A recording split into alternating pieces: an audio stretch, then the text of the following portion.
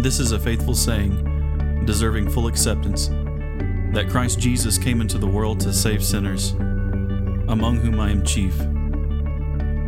1 Timothy 1 and verse 15. I'm Jason Garcia, and this is Faithful Sayings.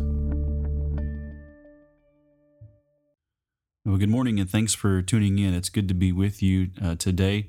Amidst this holiday season, there's a lot of excitement and a lot of, the people celebrating or getting ready to celebrate with family. And a lot of people look at this time of year as special for a number of different reasons, some for religious reasons. There's lots of traditions, of course, with the Christmas tree and putting the lights up, and, there's Christmas music on the radio. It's a lot of people's favorite time of year. It's one of my favorite times of year. But I think at the same time, there's a lot of misinformation that is associated with the Christmas holidays.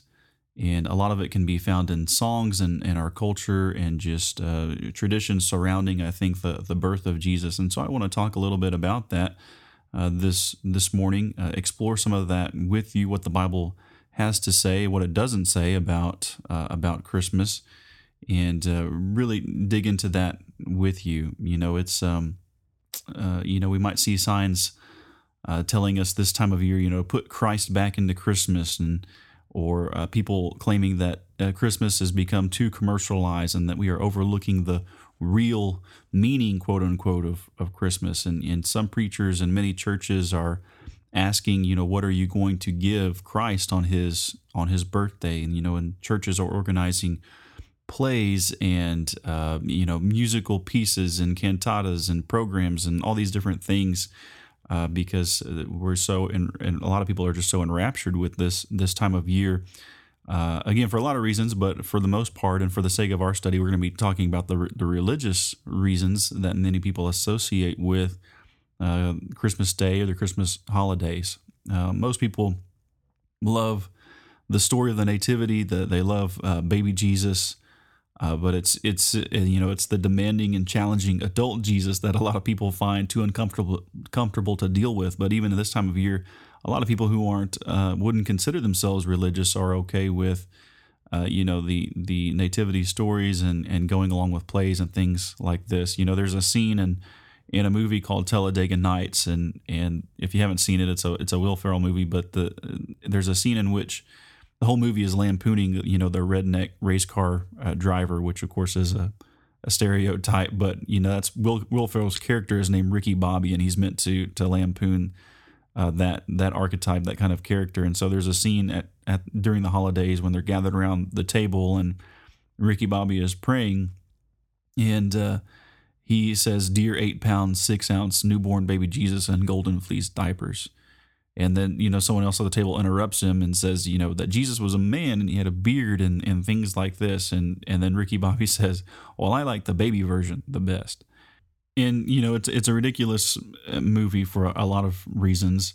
I don't even know that I can recommend it. But I just use that quote to illustrate, I think, what a lot of people feel in reality. And that is that they like the baby version of Jesus. He's benign and it's a sweet story and there's all these traditions surrounding it, and Christmas, tons of Christmas carols about baby Jesus. And it might come as a surprise, I think, to a lot of people that nowhere in the New Testament are we commanded to observe December 25th as a special holiday in Jesus's honor.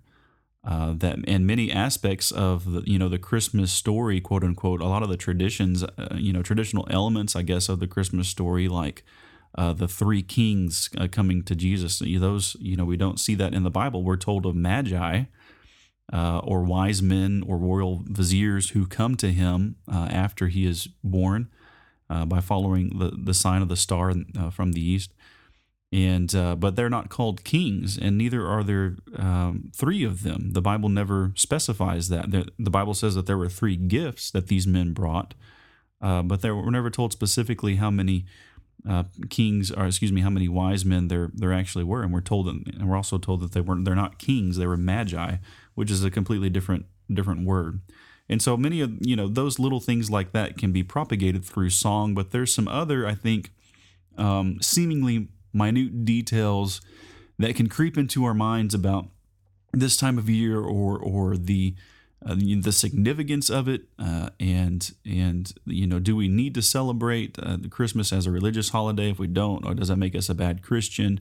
And I don't believe it does. And much of that thinking, I believe, has been propagated, and there's lots of misinformation surrounding this time of year. All the observances, religious observances that we do to please God, have to be authorized by His Word, and if they're not found in the Bible, then we can't have anything to do with them. And again, it might come as a big surprise, but the commands to celebrate, commemorate, or honor the day of Jesus's birth is nowhere mentioned in the Bible. Jesus says in John 4:23 and 24 that we must worship in spirit and in truth. That means according to truth, so what is revealed in the truth of God's word. And He warned many times against going against that, especially with regard to made-up religion, like in the case of the Pharisees in Matthew 15:9. He says that they worshipped Him in vain. They worshiped God in vain because they taught as doctrines. In other words, they taught the truth, the commandments of men. And Jesus' point is the things that originated from their imagination, that their traditions and their rituals and their ceremonies and their special days, all those things from their imagination, they are presenting as doctrine. They're presenting as commands from God when they're really not. And that led to their vain, sinful worship. And so the question we have to consider is whether God has authorized the religious observance of December 25th or any other day that people would look to as a day to commemorate Jesus' birth or worship Him through some sort of ceremony or tradition like that. And it's not there. It's all of human origin. These little mythologies and these little traditions, from Christmas carols or elsewhere, work their way into our minds, and they really change our thinking and our concept, I believe, about the Gospels and the account of Jesus' birth into something like more of a fairy tale or Aesop's fables or something like this. That it's not reality. When the Bible is painting a very different picture, that this was a dangerous time, this was a dark time, it was still a hate-filled world. People were out seeking the life of Jesus, as Herod would later, and he killed a bunch of other babies. And Jesus and his family had to flee to Egypt to avoid all of that. Of course, that happened later in his childhood, but nevertheless, it was still a very dark world. There was chaos and confusion in the small town of Bethlehem. It was a small village then; it's a small town now, and so it's not this nice, serene little picture. And Jesus wasn't this glowing baby with a halo around his head. That's not the picture that Scripture is giving us at all. That He, in fact, suffered in this dark world and was born into a dark world the way that we all are, and He came to conquer and defeat the enemy within it, and help us overcome our sin, forgive us of our sins. And it is not by commemorating His birth or spreading misinformation about His birth that we take advantage of what He did or reconciles us to Him. It's what He did as a man. And in fact, the day, the significant day in the week that we are commanded to observe in the New Testament, the first day of the week when we are supposed to assemble with God's people, tells us that we are the Scripture tells us we're to observe that, and specifically gives us an act of worship that we're to do on that day, which is the Lord's Supper, to observe or partake in the Lord's Supper, in which we remember His death, not His birth. And so I think that would come as another surprise to a lot of people, that what Jesus Himself told us and commanded us to remember, this do in remembrance of me, He says, as He's breaking the bread and He's dividing the cup among the grape juice among His disciples there the night before He's killed, is His death. Jesus said, "Do this in remembrance of me." The fruit of the vine representing His blood, the bread His body. So He didn't attach this significance, at least as far as what we are to remember and use in our worship to Him, to the day of His birth, but rather to the day of His death. And I think that's lost on a lot of people. I think that would come as a surprise to a lot of people. It certainly did to me when I was beginning to learn what the scriptures actually say about Jesus. And so, and let me add this caveat. I'm not saying, I don't want you to misunderstand me that I'm not saying that Jesus's birth was an insignificant event, because that's not what the Bible says. I'm just saying we need to be careful that the details that kind of work their way into our thinking that aren't originating within the Scripture, but rather from Christmas carols and traditions like that they don't poison our understanding of the event and give us an unreal picture or portrait in our minds that lead us down some different roads, and claim that Jesus didn't really fully identify with our humanity, or that Mary's birth wasn't painful and that there wasn't any suffering involved. Of course there was. And all these attempts to clean up or sanitize the event, and almost mythologize it, have really taken away from the humanity of it, and thus the reality of it. And the Scripture makes a significant point to us that Jesus identified with us in every way from the time that he entered into the world. Just look at Hebrews chapter 2, and the verse that tells us that he had to be made like his brethren in all things. So let's talk some more about some Christmas fables, if you will. And many, I think, Christians who would say that they attach a religious significance to December 25th or to any other day would say they're doing it because the Bible says so. It's the Bible says we are to observe this day. However, that's not the case. The Bible says nothing about observing any type of memorial of the birth of Jesus. There's no indication in the Bible that Jesus was born on December 25th. The date of the birth of Christ is not known. The specific date is not known, and the Bible does not tell us a date upon which Jesus is born. But I think with a little bit of calculation, we can show that it wasn't at all near the day of December 25th. And historians have seen this, and this is something we put together from the Gospel of Luke. It tells us that Zacharias, John the Baptist's father, was visited by an angel while he was serving in the temple in Luke chapter 1. And we know also from Luke chapter 1 and verse 5 that Zacharias was of the priestly division of Abijah. So why is that significant? Why is that there? Well, during the time of David, the priests had been separated into 24 divisions, and those 24 different divisions would serve at different times during the year. So according to whatever division you were a part of, in Zacharias' case, he was part of the division of Abijah. So that would determine when at the time of year he was serving. So he was a part of the 8th division out of the 24 we see in 1 Chronicles 24:10.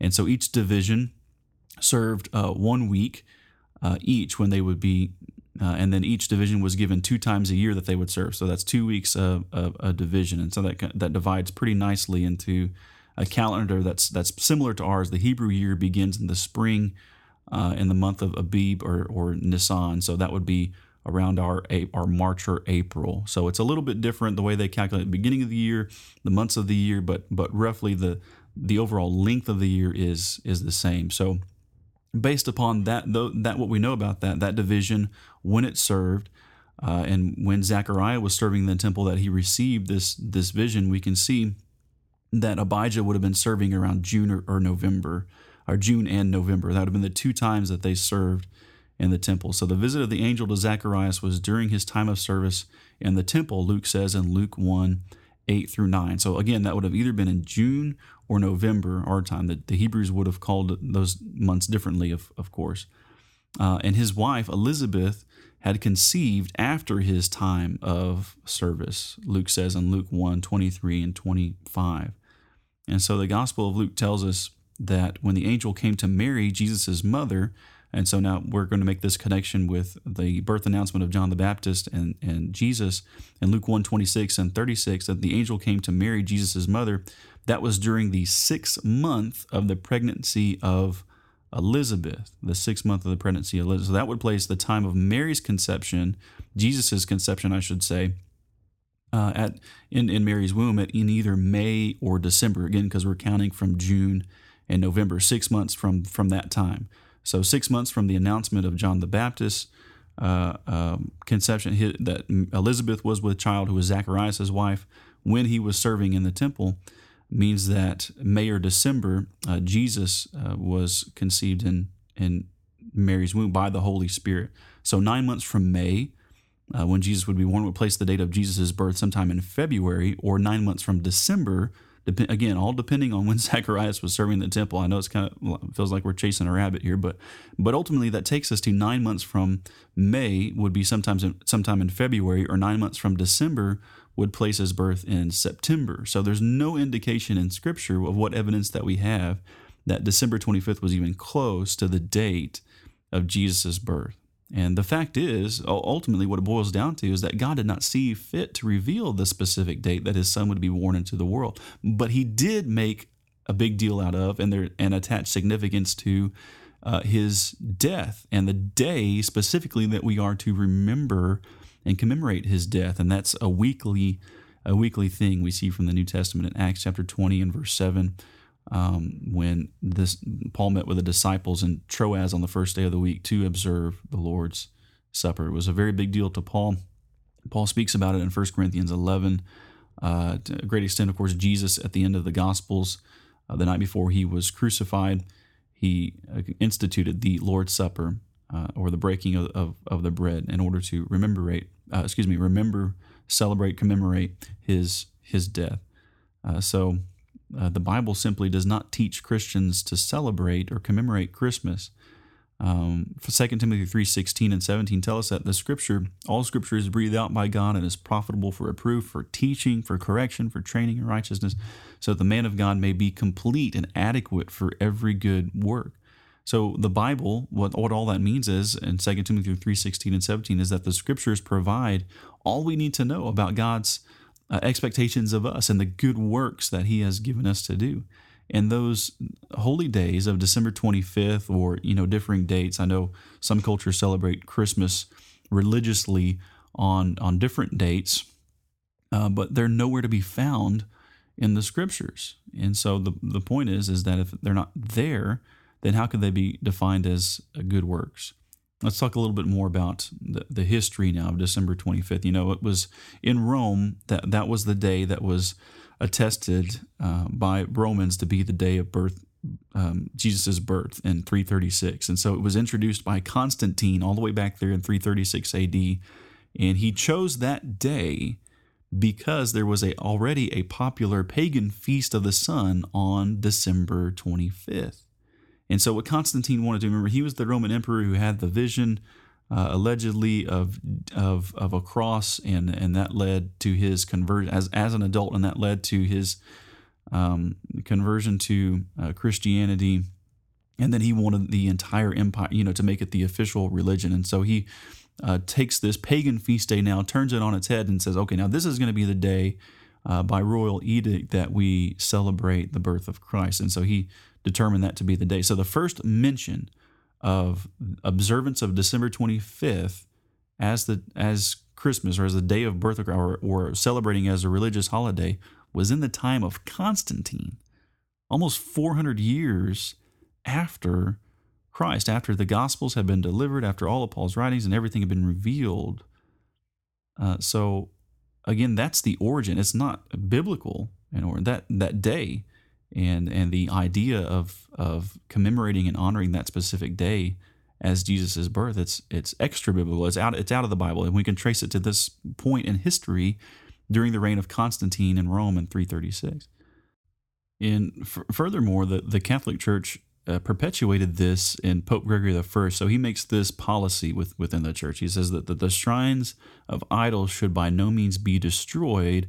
When he's talking about converting pagans and non-Christians, unbelievers around the world, he says that since they wanted to sacrifice these oxen to devils, or make these animal sacrifices, then some celebration should be given in exchange for this. And so he said they should celebrate a religious feast and worship God by their feasting on those days so that they could still keep their outward pleasures. And so it was kind of this compromise that he wanted them to make, and to make Christianity more palatable to those people who were already feasting and sacrificing oxen to their idols on specific days. They were made more ready, according to him, to receive spiritual joys. And so what does that sound a whole lot like? It sounds a whole lot like, to me, what Jesus said in Matthew chapter 15 that we mentioned at the beginning of our study today in verses 8 and 9, that people worship God in vain when they teach as doctrine the precepts of men, when they pass off these edicts and these charges from their imaginations and say, this is what they need to do to worship God. And this is what Pope Gregory did. He said, let them celebrate, or let's just make this pagan feast a Christian, quote unquote, feast.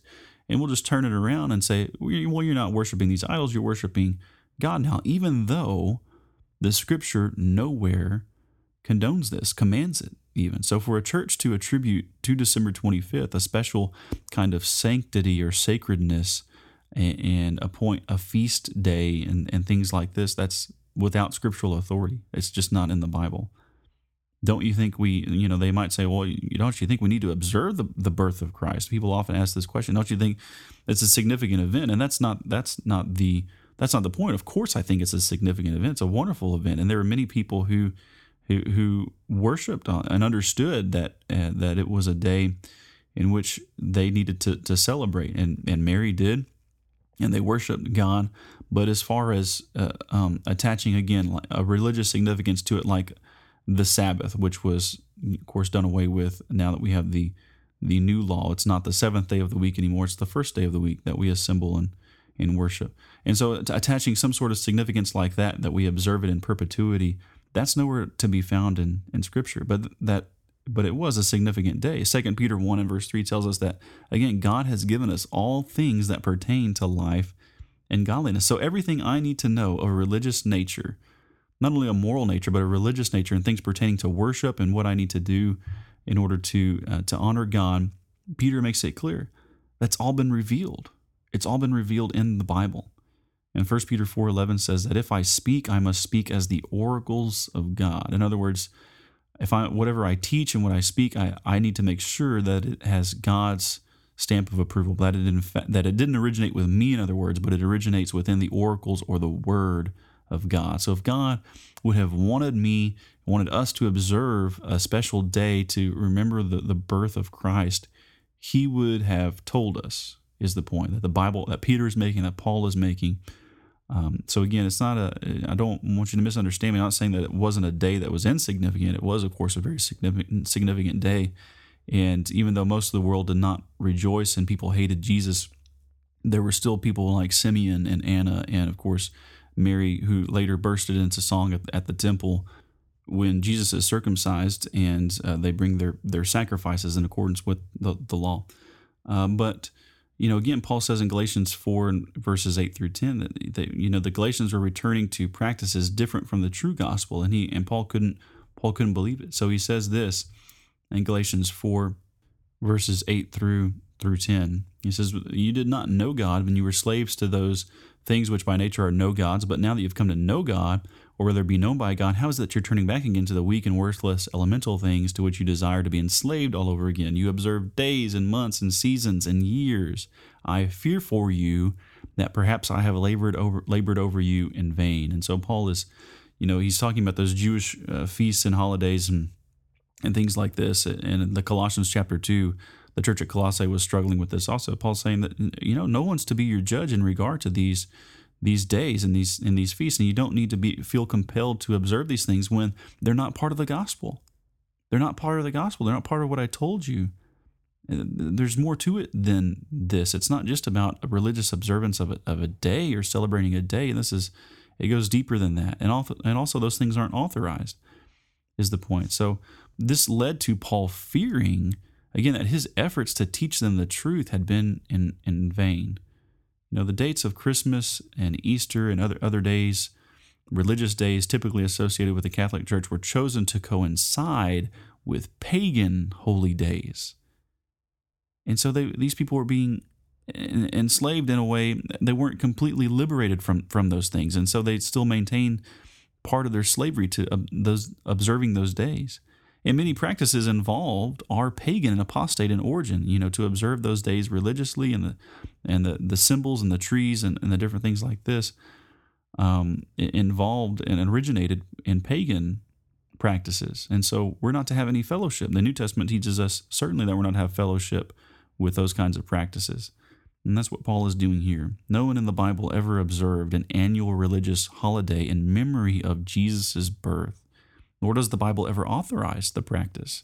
It's completely a human religious ritual formed in pagan idolatry and religious apostasy. And so this idea, again, that the day is significant, or that as some churches or some folks would teach, that church attendance is more important on Christmas than any other time, that's completely, from, again, man's imagination. I think most people in the religious world, even among Protestants, even if they're going to accept the authority, even if they don't accept the authority of the Catholic Church, they still believe it's more important, say at Easter, at Christmas, than any other times. And so that's an inevitable perversion that I think occurs whenever people in our own minds, under our own authority, make a special time of year more important religiously than any other times. Well, this is a time you need to be more cheerful and more giving or more thankful, or whatever the case may be. People will inevitably begin to think that it's more important to be religious than at other times and on other days. When the Bible says we can't forsake the assembling of ourselves together, Hebrews 10:25, that we have to meet with God's people. It's not just once a year, twice a year obligation. It's not just relegated to that we should be there whenever the church meets.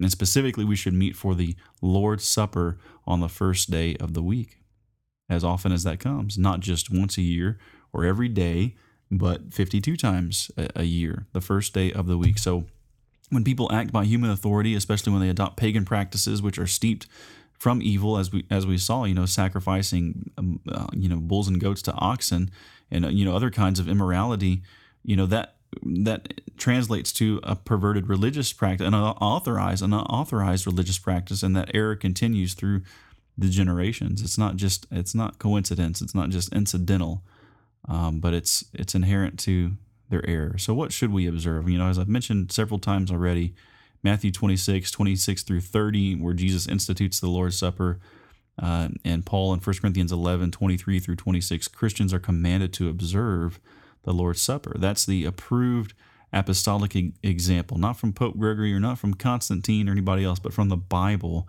Christians, we see, were commanded, and churches all over the world, in Corinth or Thessalonica or Philippi or Troas, they did this on the first day of the week. And they took the Lord's Supper, the bread and the fruit of the vine, death, burial, and resurrection. We see that this was the only special observance the New Testament authorized, just as it was apostasy for the northern kingdom of Israel to establish its own holy days. It would be apostasy for the church to observe man-made holy days. So finally, in our last couple of minutes here, I just want to conclude with some significant points that the Bible makes, that the Bible says attaches significance to Jesus' birth. So what did it mean? If we're not to celebrate December 25th or attach a special significance to it religiously, because Jesus was born, as we've seen, he wasn't born on December 25th. He couldn't have been, but we aren't given the exact date. But what does the Bible say is the significance of his birth? Well, it revealed his identity as the promised Messiah. Luke 2:25 through 35. You look at that account of Simeon and Anna there, the prophetess Anna, who confirmed his identity, and he came to become our high priest and sacrifice. Hebrews chapter 2 verses 14 through 18, as it says that he was made like his brethren in all things, so that he could become our perfect and high priest and sacrifice for us. He can sympathize with us, but he does not tolerate sin. That was the very purpose he came. He came to save sinners, to forgive us of our sins, and he commands us to repent. The significance of Jesus' birth and his coming into the world was so that you and I could have hope, not to have a special day out of the year that we celebrate and eat lots of good food and open gifts. Nothing wrong with that in and of itself, but to do it religiously, or to say that it's Jesus' birthday when the Scripture again attaches no such significance or even identifies it as the day would be wrong. It's not.